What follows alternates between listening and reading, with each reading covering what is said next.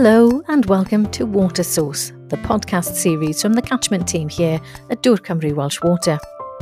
Throughout this series, we'll be exploring Welsh Water's proactive approach to looking after water in the environment. And we'll be meeting a range of partners to learn about what work they're involved with that might be relevant to our own, to see what we can learn from each other and explore ways of working together. Hello and welcome to the Water Source podcast. My name is Dave Ashford from the Drinking Water Catchments team here at Dŵr Cymru Welsh Water. This is the second of a two-part podcast focusing on the Brecon Beacons National Park. In the last episode, we met the new-ish Chief Executive, Catherine Mealing-Jones, and she discussed the long-term vision of the park and introduced Future Beacons, the current consultation on the park management plan for the next 5-year period. From Welsh Water's perspective, the park management plan could have a major impact on the way that drinking water supplies are safeguarded across the Brecon Beacons, which is why the National Park Authority is a really important project partner for us. And today I'm pleased to have Helen Lucot joining us to explain the consultation in a bit more detail. Thanks for joining us, Helen. Welcome to Water Source. Thank you for having me. Really excited to be here. So for people that don't know you, Helen, could you tell us a bit about yourself and introduce your role within the park? Yeah, so I'm the strategy and policy manager for the National Park, which is a huge privilege, really, because I get to think about the National Park and what it means for it to have a sustainable future. And this is really, it's a privileged role because I've had a lifelong love affair with the National Park. I absolutely adore spending time here, and I have ever since I was a child. So it is a real privilege to be able to do this job. As strategy and policy manager, I've got the responsibility to develop both the management plan and our local development plan, which is more planning focused. I've worked for the National Park for 14 years now. My background is as a chartered town planner, but recently I've been able to sort of break out of that mould and think about the National Park as a whole and far more holistically and in developing the management plan with my colleagues, and it's been great. Really exciting project, and it's something I'm really passionate about. And your passion is already coming across in the way you've introduced yourself already. So we've asked Catherine about this as well, but could you just touch on the long-term vision of the park and then how that's broken down into management plan periods? Yeah, so the long-term vision of the park is just to improve on what we've got, really. You know, we're a wonderful, beautiful natural landscape, but there are challenges within that landscape. And so we want to use the sustainable management of natural resources to really improve and enhance our special qualities. So we've got this image that shows the national park as somewhere that becomes a thriving natural environment. So we want to see nature thriving, to have more resilience in our ecological systems. We want to make sure that our communities have a sustainable future, and that means giving them opportunities to become more zero carbon, to develop more self-sufficiency, to be able to have economic well-being as well from living within the park. So this idea of bringing nature and people together to create a thriving future is really what our future vision is all about. And beyond that, to ensure that everyone who comes here has benefit from being within our landscape. So we bring about health and well-being benefits. People are inspired by being within our landscape. So that's our long-term future vision. And it doesn't sound that ambitious, but I can assure you it's hugely ambitious into taking the park from what it is today into somewhere that is actually sustainable into the future. We'll get onto that ambition in a second. I think it has to be ambitious. I think it really does have to be ambitious. But I think it's important what you touched on there, because the park is not just landscape. It's not just nature. It's those people living, earning a living and enjoying the park. It's those communities that are the lifeblood of the place, and that's what really has to be at the heart of this. So let's get on to Future Beacons itself then. So it was launched a month or so ago. At the beginning of November, yeah. And it's open until early March. That's right. We've got a very long consultation period on this because we really do want to start talking to as many people as possible that can help us implement. Okay, so let's just get into the future beacons in a little bit more detail. So it's broken down into lots of policy areas, too many for us to discuss today. Yeah. But you've broken things down into 3 or 4 main categories. Could you unpack some of that for us? Yeah, so the management plan itself is about how we implement our purposes and duties. So national park authorities have 3 sort of statutory things that we have to do. Our first purpose is to conserve and enhance the natural beauty, wildlife, and cultural heritage of the national park. Our second purpose is to provide opportunities for understanding and enjoyment in the national park. And whilst doing those things, we've got a socio-economic duty to foster the well-being, the social and economic well-being of our constituent communities. So those are our sort of core purposes, as it were. So we've thought about those. I mean, we think about them holistically. They have to work together. But in order to think about the management plan, we've sort of separated out those distinct areas into a suite of objectives, really, which attempt to say, okay, if we were to do all of these things, what would success look like? And the outcomes associated with those then lead us into a range of policy interventions that, as you said, are too many to talk about. But for example, for our first purpose, which is about conserving and enhancing our environment, we've got policies that relate to the sustainable management of natural resources, essentially. So make sure that our landscape is resilient into the future. We want to enhance the treescapes within the national park. We want to conserve and enhance our natural beauty. We want to ensure that we've got resilient nature, biodiversity, resilient ecosystems into the future. And of course, water is a key part of that. Sustainable management of our water resources is obviously really key to that. And we want to make sure that all our water sources are healthy, naturally functioning, that provide clean water, that provide strong ecosystems and obviously provide great areas for recreation, for human enjoyment. So that's a key policy for us, especially at the moment with the phosphate constraint as live as it is and as impacting as many areas of our work. And of course, drinking water is our major concern at Welsh Water. 50% of the water that we supply to our customers every day across Wales comes from the Brecon Beacon, so it's a hugely important area for us. But as you say, it's interrelated with other things. We've talked about trees. It overlaps with kind of peatlands, habitats, and let's not forget agriculture, the major land use within the national park. So livestock farming specifically. So it's finding a way to bring those areas together for mutual problem solving and finding opportunities for everybody to move forward together, presumably. Yeah, definitely. I mean, we can't deliver this plan by ourselves. This plan it's a really bold vision, but it's a vision to try and rally around, to develop those coalitions of the willing that want to take the transformational change within the area, that recognise it's necessary.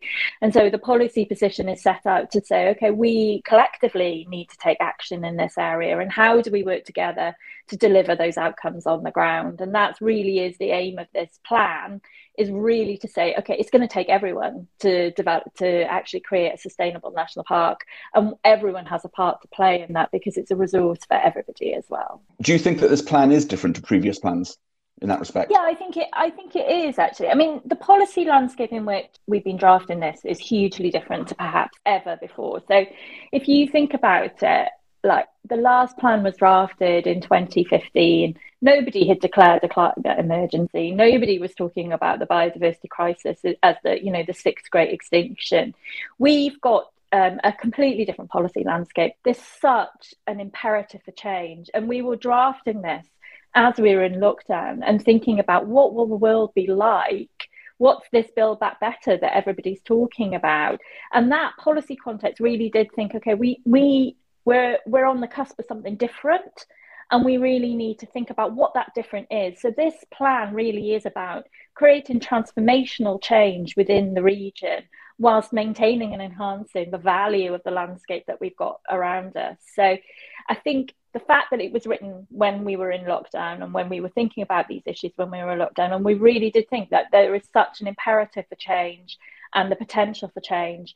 And so this plan, it's seeking really to, as I've said, to get everybody behind this vision for a sustainable future for the national park, one where we can generate clean water for 50% of your residents without there being a challenge, one where everybody's working together in order to sustainably manage the natural resources that we've got and ensure our residents and our visitors have a great time here. The fear that our communities will just die because there's nothing here for them, and that our environment will degrade beyond a tipping point is really, really real. And we do need to, at this moment, feel like it's our last chance saloon. I think we've got to take the action now. Otherwise, I'm scared for the future of the national park. And you mentioned a moment ago that the last management plan was drafted at a very different time. Of course, since that time, we've also got the Wellbeing of Future Generations legislation, exactly, which gives us all this huge opportunity really to consider the tomorrows and our children and grandchildren beyond today. So I think that's a really important part of this picture as well, when piecing together what a sustainable future might look like. So how would people actually get involved with this consultation, Helen? So people at home on their farms and their communities who might have some ideas or experiences to share, what is it you're actually looking for people to do to get involved? So the things that we're really interested in is understanding whether our vision aligns with everybody else's visions, and organisations, we're having those conversations, but it's really important for us to understand that the residents in the national park believe in what we are setting out. And if they don't, that they tell us, and we can work together then on trying to work out, well, what is the vision for the future of national park? So if you disagree with what we're saying, you need to let us know. And so the documentation is on our website, and there's a very simple form to fill in if you want to be able to comment on the plan. We've got a summary version. So it's the main plan itself, it deals with a lot of things. It's 100-page long, but there's also a summary version which allows people to dip and dive into the bits that they're most interested in. So take a look at that. That's a great starting point. And then, just let us know. We're really, really interested also in thinking about how collectively we can take this forward. Words are fine, aren't they? The rhetoric of the plan, I think everyone's really keen on supporting.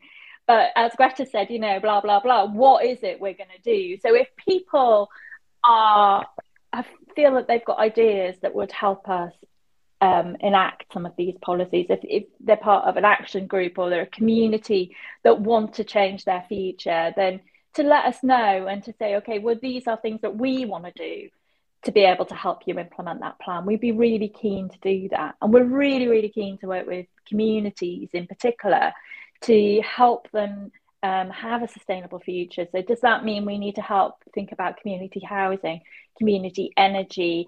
Is there scope for improving ecological networks? Are we thinking about the creation of wetlands and talking with our farmers to see how they can offset some of the impacts that we've got around? What's the potential for payments for ecosystem services? Those are the sorts of things that we'd love to hear from the community, because by ourselves, we've only got really limited knowledge of what could happen. But if we go out there into the community, the wide horizons of everybody else's views really could make some of this happen on the ground. And that's what I'm really, really excited to see happen. I'm so keen to start being able to do this plan as opposed to just talk about the plan. So really going out there and harvesting all of those ideas and energy from everybody right across the park. And presumably, the park is not one thing. It's not one community. So what's happening on the east side of the park and the west side of the park and the middle, all different communities, presumably there can be different models, different targets and different... Exactly.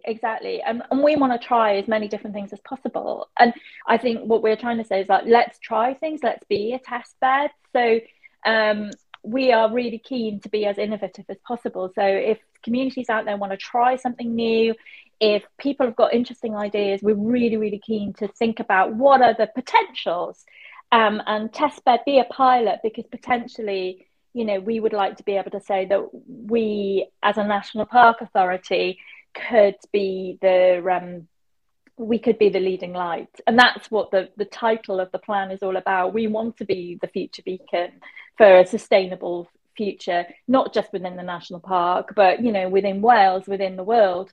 We want to say that we've got those beacons of hope here in the national park that can show what a transformative change can happen and lead us to a sustainable future. And I think as well that reflects our ethos in the Brecon Beacons mega catchment, which is my project within Welsh Water. That's very much our way of working as well. We don't have all the ideas. We need to go out there, work with farmers, work with community, because other people out there are having great ideas. They've got great experience and hands-on experience that we don't have. And it's harvesting all of that knowledge and bringing it together for a positive way forward. Brilliant. Helen, also, we've talked about the people living within the park and working within the park. But, again, the water example, I think that's a really good example of where something happening inside of the park has a far-reaching impact on people outside of the park. The water that we abstract from the Brecon Beacons is used right throughout South Wales. People from right throughout Wales and beyond will be using the park recreationally as well. So is there a position for people outside of the park to be responding to this consultation as well? Oh, of course. We've spent quite a lot of time talking with the PSBs, which has been really interesting, actually. And just saying things like that, it's okay, so your water comes from the national park. If you want growth within the national park, then we have to be able to provide those natural resources.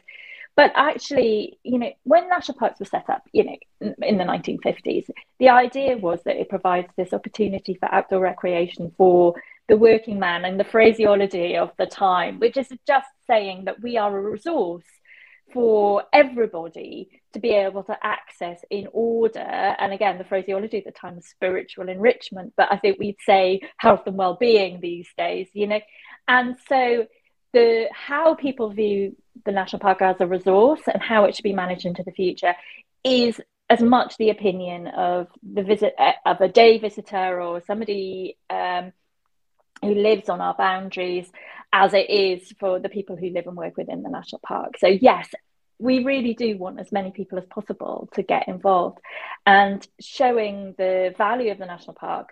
I mean, it's not just about people coming into the park, as much as we love having visitors and that's what we're here for. We also believe that the value of the national park should be exported out, and that's about using nature to improve health and well-being outcomes and to manage that nature sustainably so we can have those benefits for forever. The people who created the national park were really, really great ancestors to our generation. So it's really important that we're also those good ancestors to our future generations in order to maintain this landscape for many, many generations to come, because of the benefits it can bring people. And I think as well for tourists and recreational users, again, from our perspective in Welsh Water and from a catchment management perspective, I think there's a really great opportunity here to kind of share information with visitors as well, because somebody from Cardiff or Swansea, for example, they go into the Brecon Beacons and spend their kind of Saturday afternoon enjoying the landscape.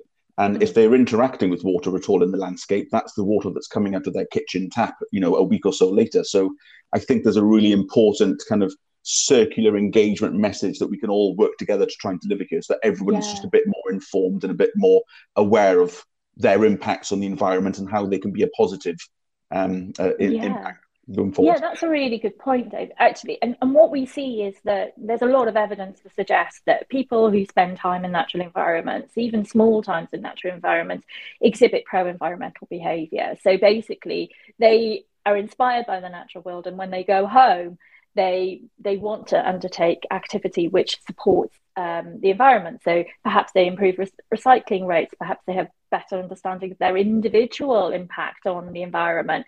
So that messaging around, okay, so this water that you're seeing in this stream, which is really incredibly inspiring, is going to come out of your taps, and that link is so vital to getting people to think about their own impact and their place in creating that transformational change that we need. That's a really great point. Yeah, I think that's something that we're going to have to start working on ourselves to kind of develop that message and find the best way of sharing that information with people. So to summarize then, the consultation, the plan, it's split into a number of policy areas. They are designed to kind of bring together all the evidence and ideas and experience of the communities inside and outside of the park to help us all move towards a space whereby we are above the minimum levels that we all need for our quality of life that we expect, but below the environmental ceilings above which we're exploiting natural resources in an unsustainable way. So it's a suite of policies to help us get into that safe central space. Yeah, Excellent. that's exactly it. Yeah. Okay, brilliant. Thanks for that, Helen. It was really interesting chat. I've learned quite a lot as well. Hopefully the listeners will do as well. What I would hope is that either yourself or Catherine or somebody else from the team can come back in a few months' time once the consultation is closed, once you've analysed all the results, when we've got a bit of an idea of what the next steps might be going forwards, so that, again, we can all move forwards together and share information as best as we can. Would that be okay with you to come back and have another chat? Yeah, if you'll have me, that would be lovely. Thank you. Brilliant. Well, thanks for your time today, Helen, and we'll speak to you soon. Thank you.